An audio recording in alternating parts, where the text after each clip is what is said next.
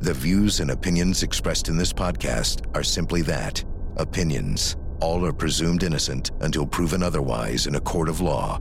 Sensitive topics are discussed. Discretion is advised. Catherine Hauser was beginning her new life following separating from her husband. She had a new home in Albuquerque and was excelling in her career. It all came to a screeching halt when she was found murdered. Friends, family, and investigators immediately thought it was her estranged husband. But would they be able to uncover enough evidence to support that theory? I'm Vinny Politan, and welcome to the Court TV podcast. This week, we have an audio edition of our original series, Someone They Knew, with Tamron Hall, which examines crimes committed by those closest to the victim. This episode is entitled Murderous Match. Have a listen. This is the Court TV podcast.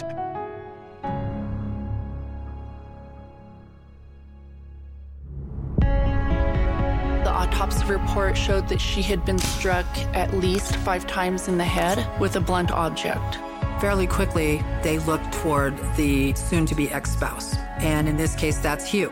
The accounts of Hubert Hauser looks like he was an abusive husband. Police may have zeroed in on Hauser since he and his wife had been separated since Thanksgiving. Theirs was a very violent and emotional marriage. There's a lot of circumstantial evidence that seems to be pointing one direction or the other. Investigators can not get tunnel vision. All of a sudden, the DNA evidence turns up, and we find out that now we have something of a confession.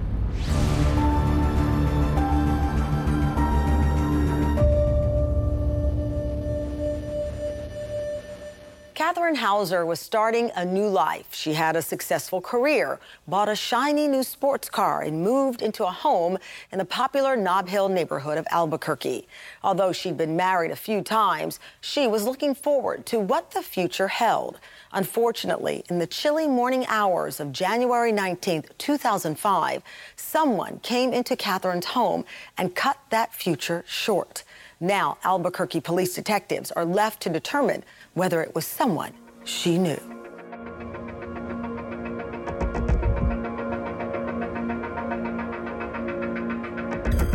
Albuquerque is very unique, somewhat a large city, but the state as a whole isn't very populated.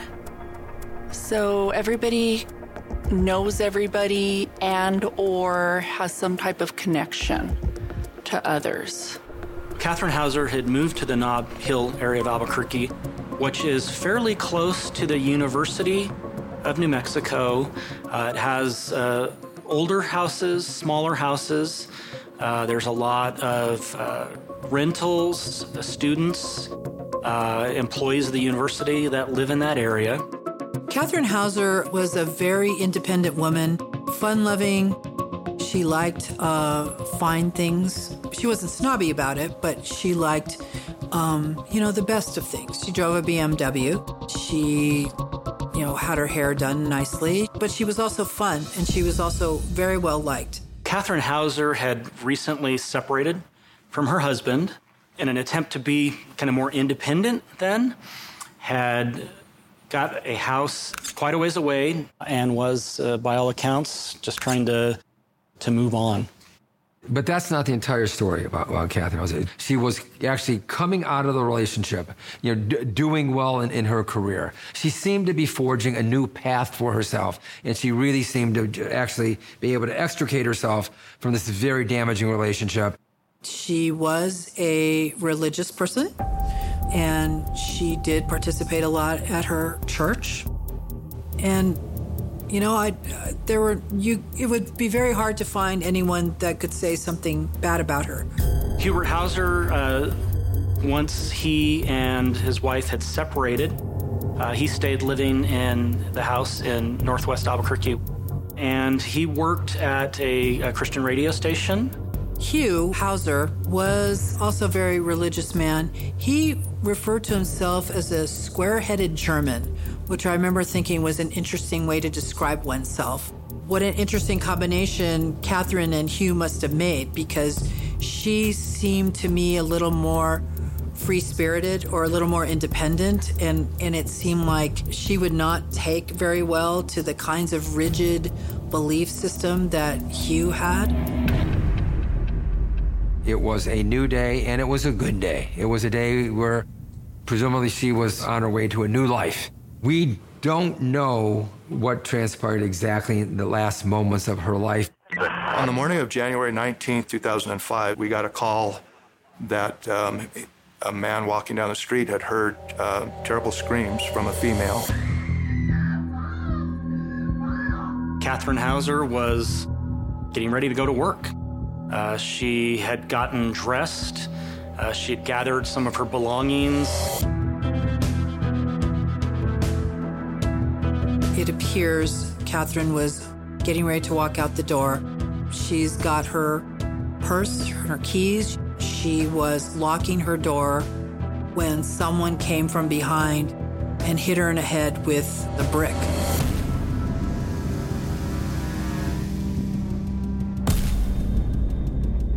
She was knocked unconscious and dragged back into the foyer in her house where she was raped and then left for dead. A neighbor had heard screams coming from the house and had gone home to call 911 to report that. The officers told us that when they arrived, they checked and the door was locked. They couldn't get anybody to answer the door, but they were able to get in because a key had been left somewhere on the porch. They found Catherine Hauser pretty much in a pool of blood. She had been beaten severely with something and sexually assaulted. She was transported to the hospital and then subsequently died at the hospital.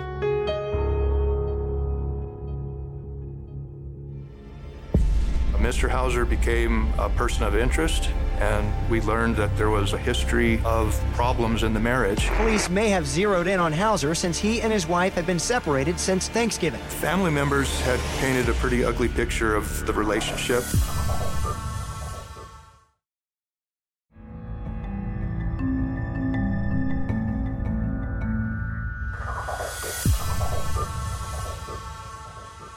On the morning of January 19th, 2005, 52-year-old Catherine Hauser was viciously raped and beaten. Although doctors did what they could to save her life, she ultimately succumbed to her injuries. While crime scene investigators scour her home for clues as to the identity of her killer, detectives narrow down their list of suspects. Who would have wanted Catherine dead and why? The area was upscale, not the best neighborhood, but certainly not a neighborhood that you would expect to have this type of a crime occur. I knew nothing about Catherine Hauser before this murder occurred. The name came to everybody's attention. I believe it was the first homicide of the year. The autopsy report showed that she had been struck at least 5 times in the head with a blunt object.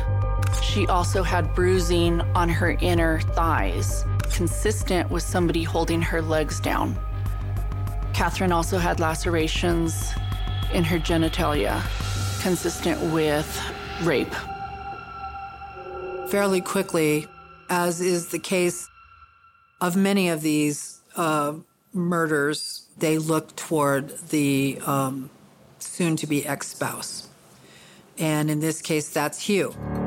The accounts of Hubert Hauser that come out of the case, I mean, they're none too flattering, to put it obviously. Looking at it from our perspective, it looks like he was an abusive husband, and the family and friends of Catherine Hauser, they believe they saw the relationship for what it was, that they saw Hubert Hauser for who he was, and that he was actually a dangerous individual.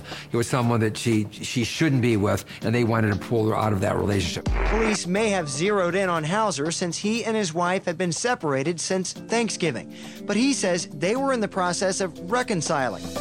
Whether the relationship between Catherine and Hugh was over depends on which one of them you would have asked. The family of Catherine say she was still dead set on getting a divorce. ending the relationship completely, getting out of the marriage fully. You would think that somebody who would attack Catherine, strike her multiple times in the head, and then continue to rape her, that it would have a personal connection. Mr. Hauser became a person of interest, and there was a lot of information that was coming out from detectives, and we learned that there was a history of problems in the marriage. So with all homicide cases, most of the time the offender is known to the victim. And that is even much more true with female homicide victims. It is almost always somebody that they know. So in this case, early on, the police wanted to investigate and determine whether Hubert Hauser was involved in this. Family members had painted a pretty ugly picture of the relationship, and family members said, she kept a diary, and so you can find out what was going on in her life, and she will tell you in her own words. And so those diaries were part of search warrants that were executed to try to get those into our custody. The homicide detectives immediately went to interview Mr. Hauser. Some of the first things the police did was to go to Hubert Hauser's employment, to make contact with him, in part to notify him of what had happened, but also to determine where he had been and if it was possible that he was the offender in this case. There were people that were interviewed at Mr. Hauser's work who indicated the approximate time that they remembered seeing him come in, but they also gave some statements that at least raised an issue in terms of his demeanor. He shows up real nervous, kind of jittery, to the point where the receptionist asked if he was okay. And he said no. And she said, will it be okay? And he responds, well, it will be. That strikes her as odd. I think it would strike anyone as odd that he's acting like that. And he actually tells somebody, the police are coming for me. Mind you, nobody knows what is going on. Nobody has any clue that Catherine Hauser, across town, has been found almost dead. They went to interview Hubert. They did learn about their pending divorce. What he relayed was that the marriage had problems, but that was being worked out, and that they were actually close to getting back together. Then it turned out there had been a divorce filed just a couple of days before Catherine Hauser was raped and murdered. From what we could tell, the only items we believe were stolen was Catherine's cell phone and her purse. Mr. Hauser had said that he had gotten a phone call from Catherine Hauser right about the time that she was killed. So that became obviously something that we would need to look into further. We executed a search warrant. They were able to determine that his cell phone was able to be pinged from a cell tower near his residence. There were things that were not matching up with what Mr. Hauser was saying, and then there were some things that did seem to match up. He was saying that he could not be the person that had killed and raped his wife because he was with his mother at that time. That actually put up a flag because he mentioned rape at the time that information had not been shared with him. We were unable to locate any evidence that would suggest Hubert was at the scene. We did not locate clothing. We did not locate DNA evidence. There was no blood. We just did not locate anything that would lead us to believe he had killed her. He was very open, and he was very good about professing his innocence. My thought was to help the police in any way that I can. I just remember finding it unusual that he was so willing to speak to us. So he really became, in everyone's mind, I think, the prime suspect. But there was no arrest. There's a lot of circumstantial evidence that seems to be pointing one direction or the other. In this case, DNA played a critical role. we were notified that there was a match. As detectives from the Albuquerque Police Department continue to look into Hubert Hauser for his possible involvement in the death of his estranged wife, Catherine, crime scene investigators inspect every inch of her home, looking for physical evidence that will connect a killer to the crime.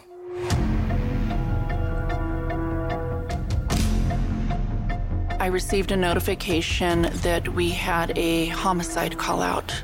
We started looking at the scene from the outside. We noticed that there were several shoe prints. They began right at the edge of the driveway by the sidewalk, and they traveled around the house. For me personally, it appeared from the very beginning that it was a crime of opportunity. This is an example of where you don't know exactly what you're looking for. You just need to capture any possible bit of evidence that's going to help unravel what happened. What the evidence showed is that most likely somebody walked onto the property. They walked around the house. They tried to enter the house through some of the windows and were not successful. They moved to the front of the house near the courtyard and waited for Catherine to leave the house. In that courtyard, we located the back of an earring. There was a brick that had blood on it. There was also blood on the sidewalk and the entryway to the house, but when you went into the house, you had to step up. It was elevated, and the blood transfer pattern seemed to go in an upward motion consistent to the blood being moved upwards. Investigators have to not get tunnel vision. There's a lot of circumstantial evidence that seems to be pointing one direction or the other. They have to keep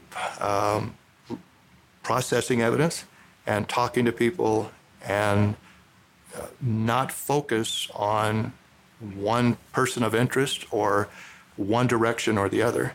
Because to get to the correct end of the story, you have to be open to all avenues that are going to lead you there.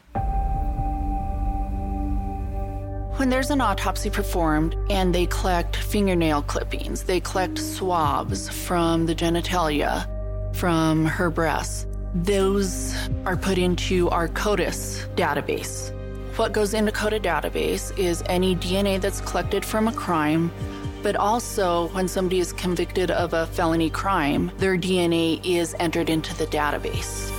We were notified that there was a match to the DNA that was left on Catherine's body. In this case, DNA played a critical role. In the course of this investigation, all of a sudden, the DNA evidence turns up, and we find out that, well, now we have somebody who's not the husband, whose DNA shows up on the scene.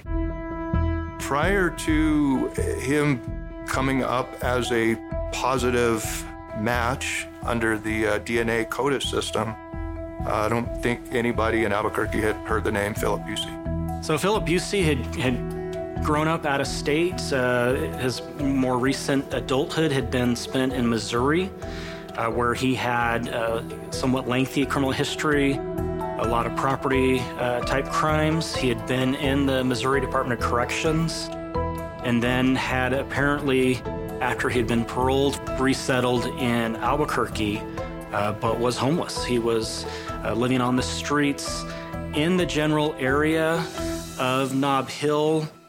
Once we identified Philip Busey as a suspect, the homicide detectives were able to obtain an arrest warrant. They were able to locate him kind of in a grate where unsheltered individuals tend to stay behind one of our hospitals in Albuquerque.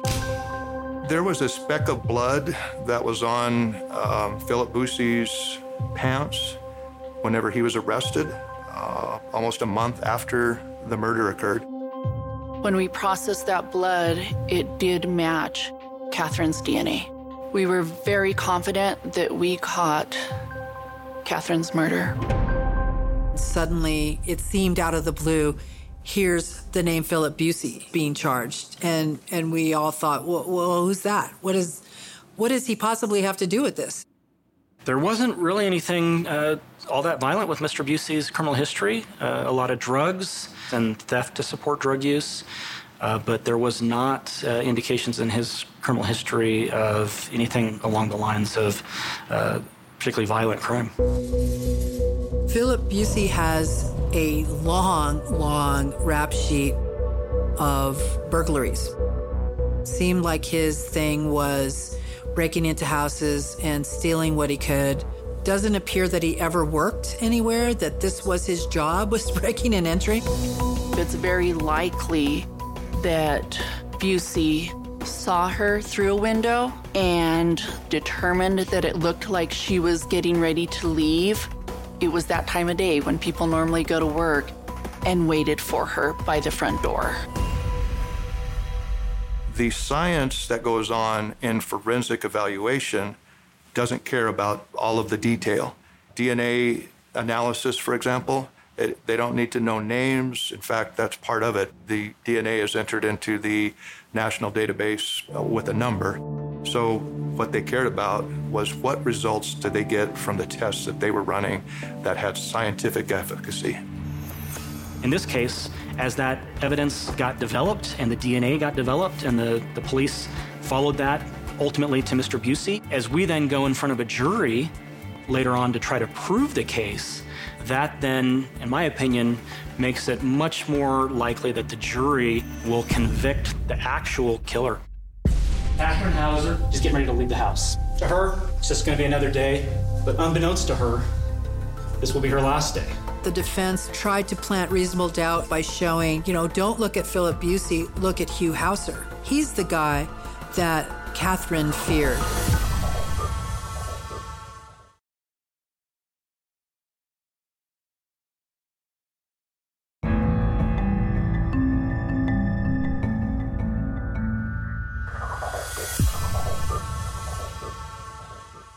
In a rather startling turn of events, authorities arrest a 42-year-old homeless man by the name of Philip Busey for the rape and murder of Catherine Hauser. Although detectives from the Albuquerque Police Department have zeroed in on Catherine's estranged husband, Hubert, as the prime suspect in the case, crime scene investigators are able to link Busey to the crime from DNA evidence.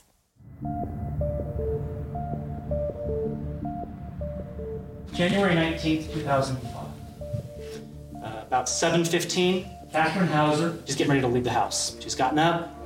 It's January. It's still a little dark outside. She's gotten dressed. She's gotten her stuff together, and she's headed out the front door. To her, it's just going to be another day.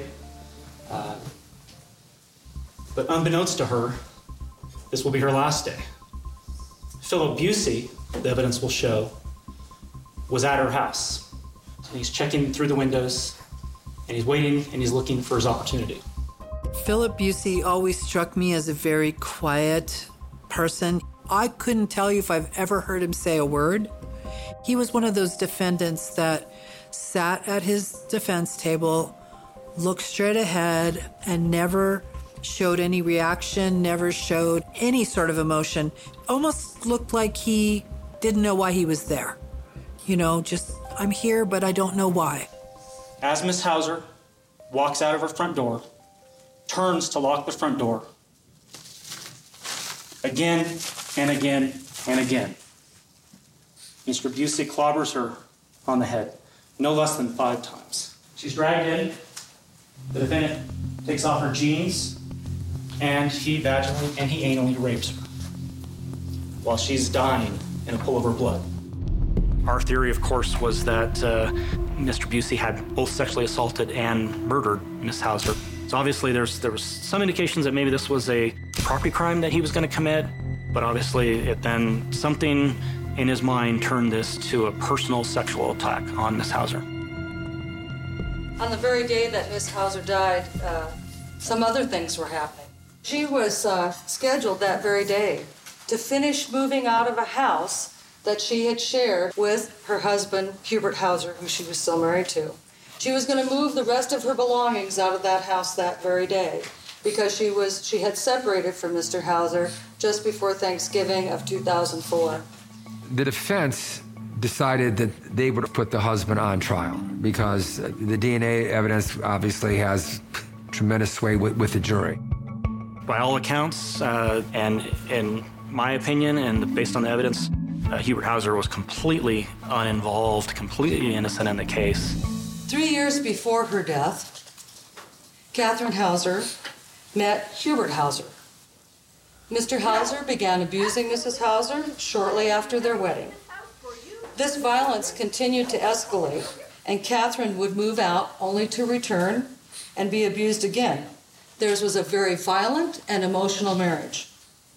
She wrote about her fear of her husband in journals that the police took into evidence and that you will get to read. He also threatened to kill her, and she put that in those materials, and you'll get to see those. After Mrs. Hauser's death, even though she and Mr. Hauser were separated, he inherited everything she had, and it wasn't insubstantial, and he also got insurance money from her death. One of the things I thought was very smart about the defense was that they tried to plant reasonable doubt in the jurors' minds by showing, don't look at Philip Busey, look at Hugh Hauser. He's the guy that is more violent. He's the guy that Catherine feared.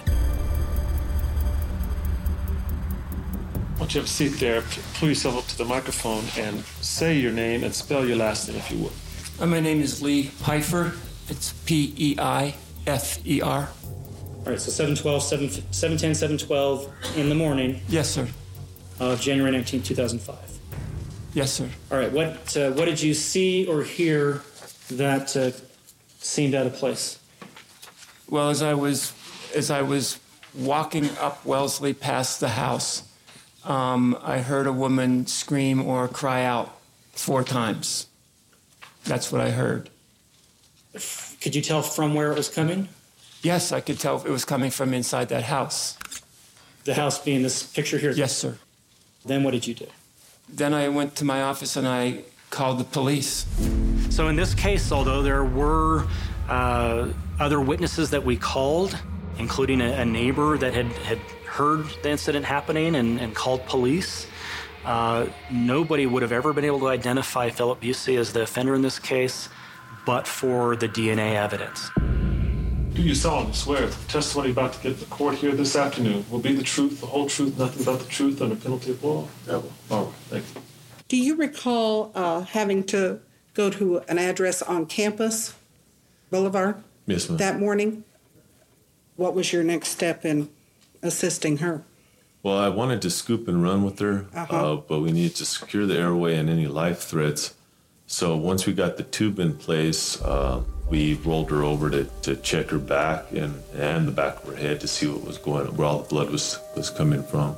And what did you find when you rolled her over? The back of her head, it was all kind of just, I don't want to use it, mushed up. Okay. There wasn't a lot of bone structure there. It was just a lot of bright red blood, brain matter, and bone chips. Did you perform an autopsy on an individual, a woman identified as 52-year-old Catherine Hauser? Yes. On January 20th, 2005? Yes. Did you form, and are you able to testify today, an opinion as to the cause and manner of death? Yes. And what are those? Blunt force injuries to the head is the cause. Manner of death is homicide. Hugh Hauser testified, and I thought his testimony was very incriminating. She said he was cussing, spitting at her, and I said, well, I'm just afraid it's going to escalate until, she said, what, until he kills me? And I said, yeah.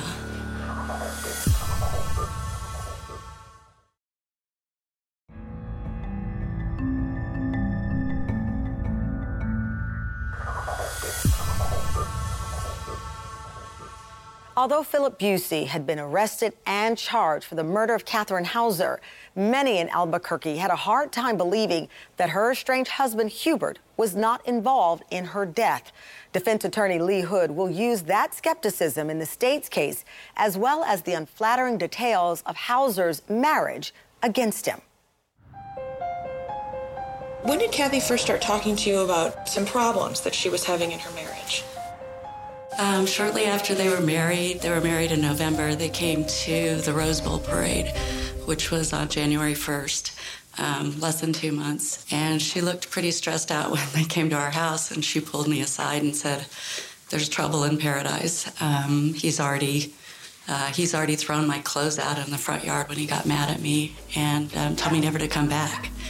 And I was just shocked to hear that because they'd only been married a couple months. So that was kind of the first clue.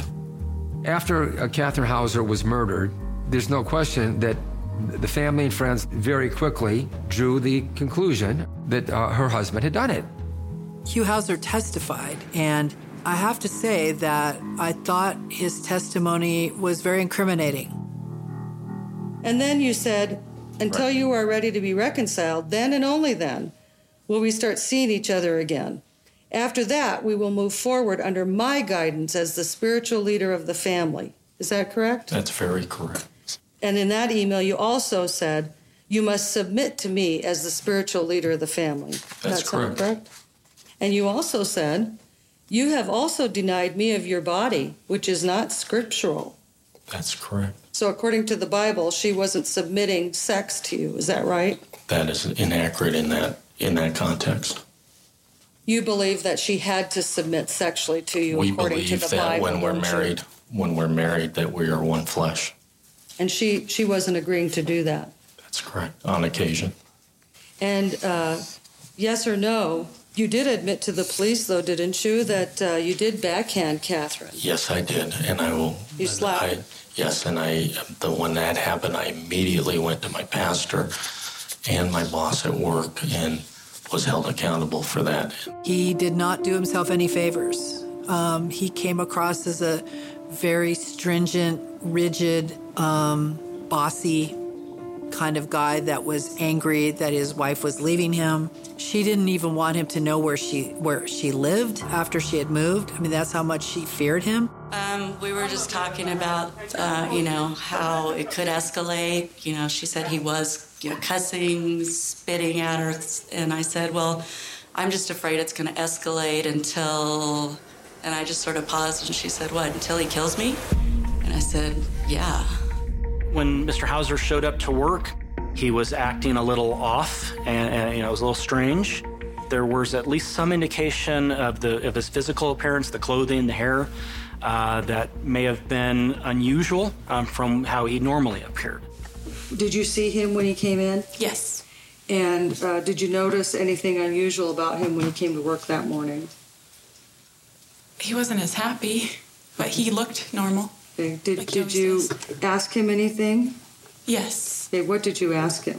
If he was doing okay. And what did he say? He said he would be later. Police do show up, and they interview him. One thing that sticks out is that he told one of the detectives, I did not rape and kill my wife. But no detective had said anything about her being raped. So where did that come from? You put in this sworn affidavit that it should be noted that I never told Hubert Hauser that his wife had been raped, only that she had been beaten. Is that correct? Yes.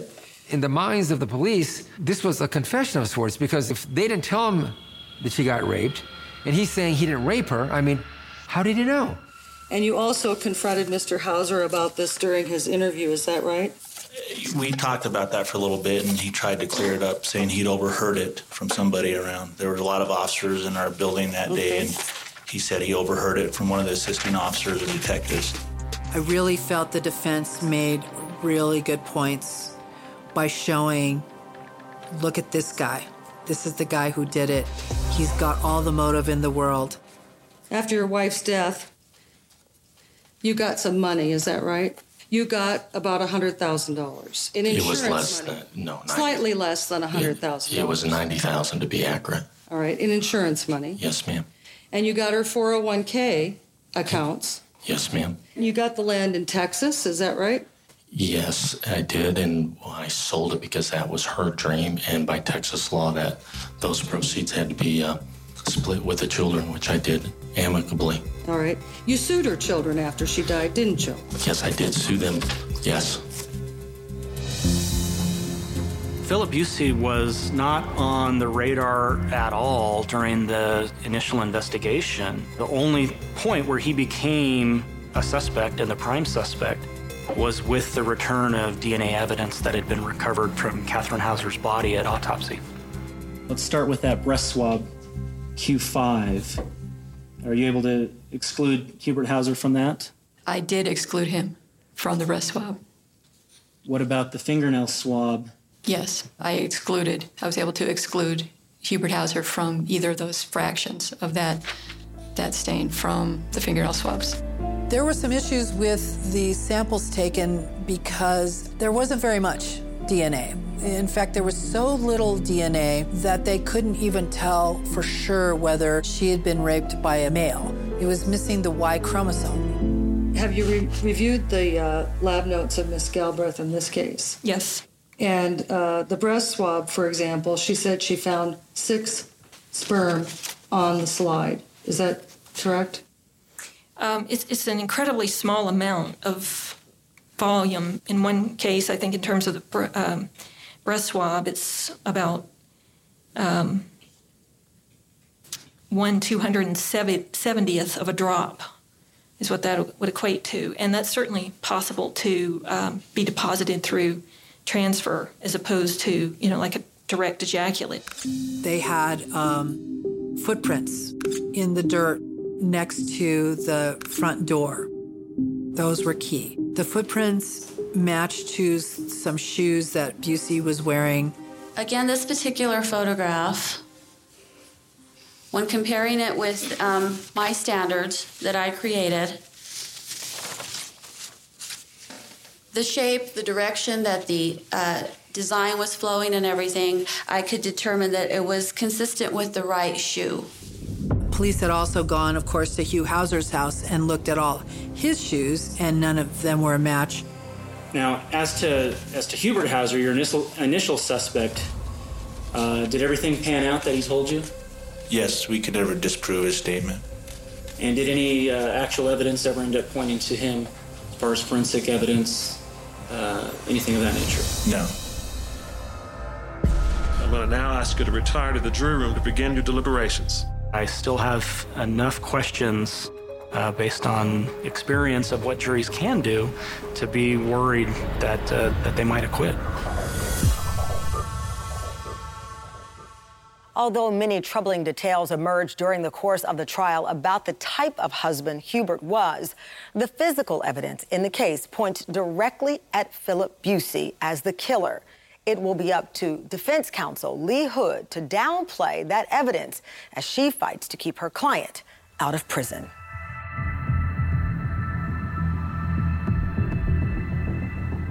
As I stand here right now, I'm really afraid. I'm afraid because I'm afraid I won't make the kind of closing argument that Philip deserves. I'm afraid I won't measure up.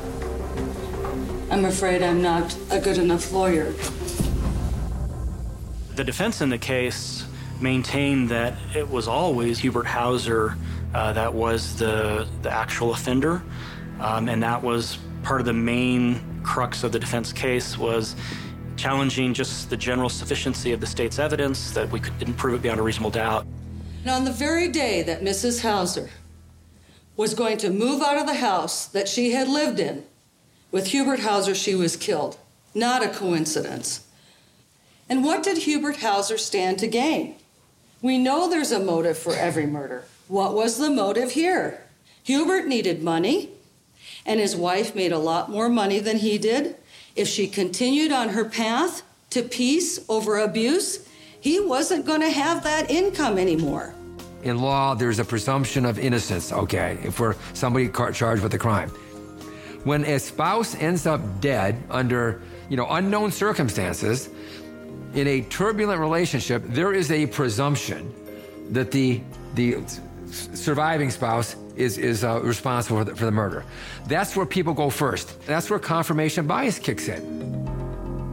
The defense really shouldn't worry about whether or not they can be a good enough lawyer for Mr. Busey.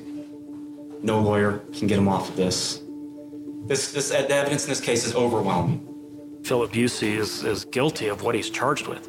Part of me is still concerned about the fact that the husband is kind of coming off as being a little suspicious, and the defense is really hammering that he could be the killer in all this.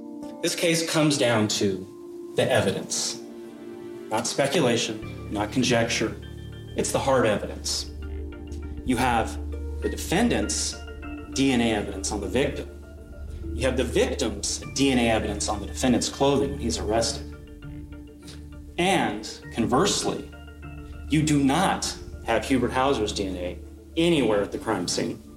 We are here to decide the evidence. We are here to decide the guilt of Philip Busey. The fact that the police thoroughly investigated Hubert Hauser actually works to our benefit, because we can then show, hey, this was not a biased investigation. In fact, they looked at somebody else before the defendant in the case, and the jury understands why they would look at a husband. But because the police did such a good job in investigating the husband, we were fully satisfied that he was completely innocent in that. Again, this case, just the power of DNA.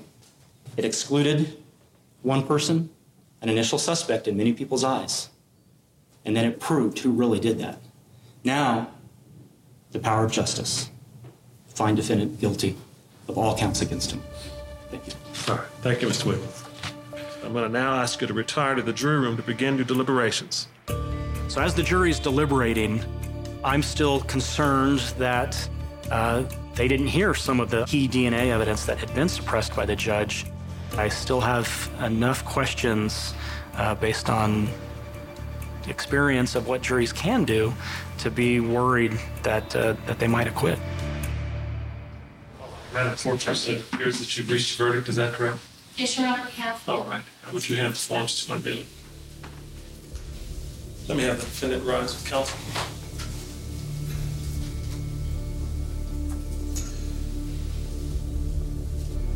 Verdict first. We find the defendant guilty of felony murder, which is first-degree murder, criminal sexual penetration, vaginal resulting in great bodily injury. What are they doing? Charged What are they doing? We're not done reading the verdict. Please, Judge, we haven't even pulled the jury. All right, hang on.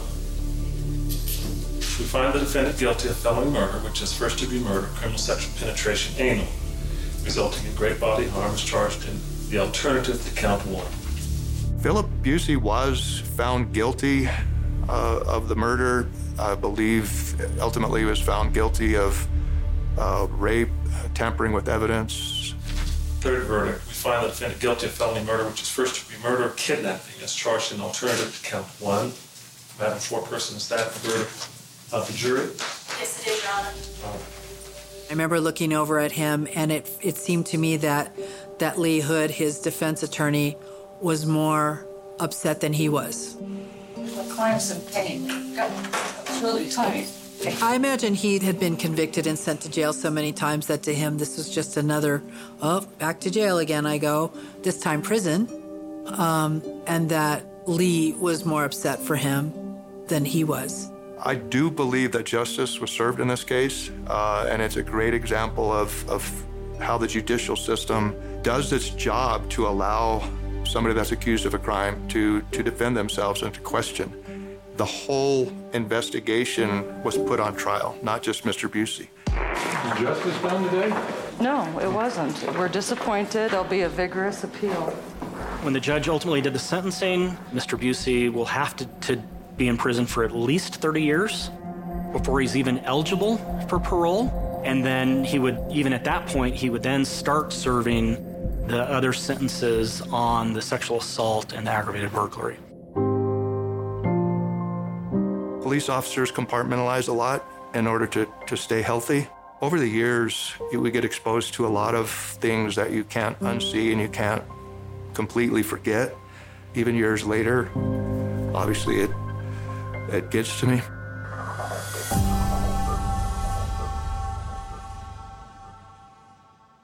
Philip Busey was given a life sentence for the rape and murder of Catherine Hauser. He's currently serving out his sentence at the Lee County Correctional Facility in Hobbs, New Mexico.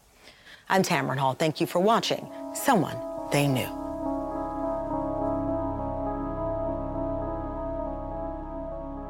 There you have it, another deep dive into a truly fascinating case. If you want to see more of our original series, they are available to stream for free on the Court TV website. Just check the show notes for a link.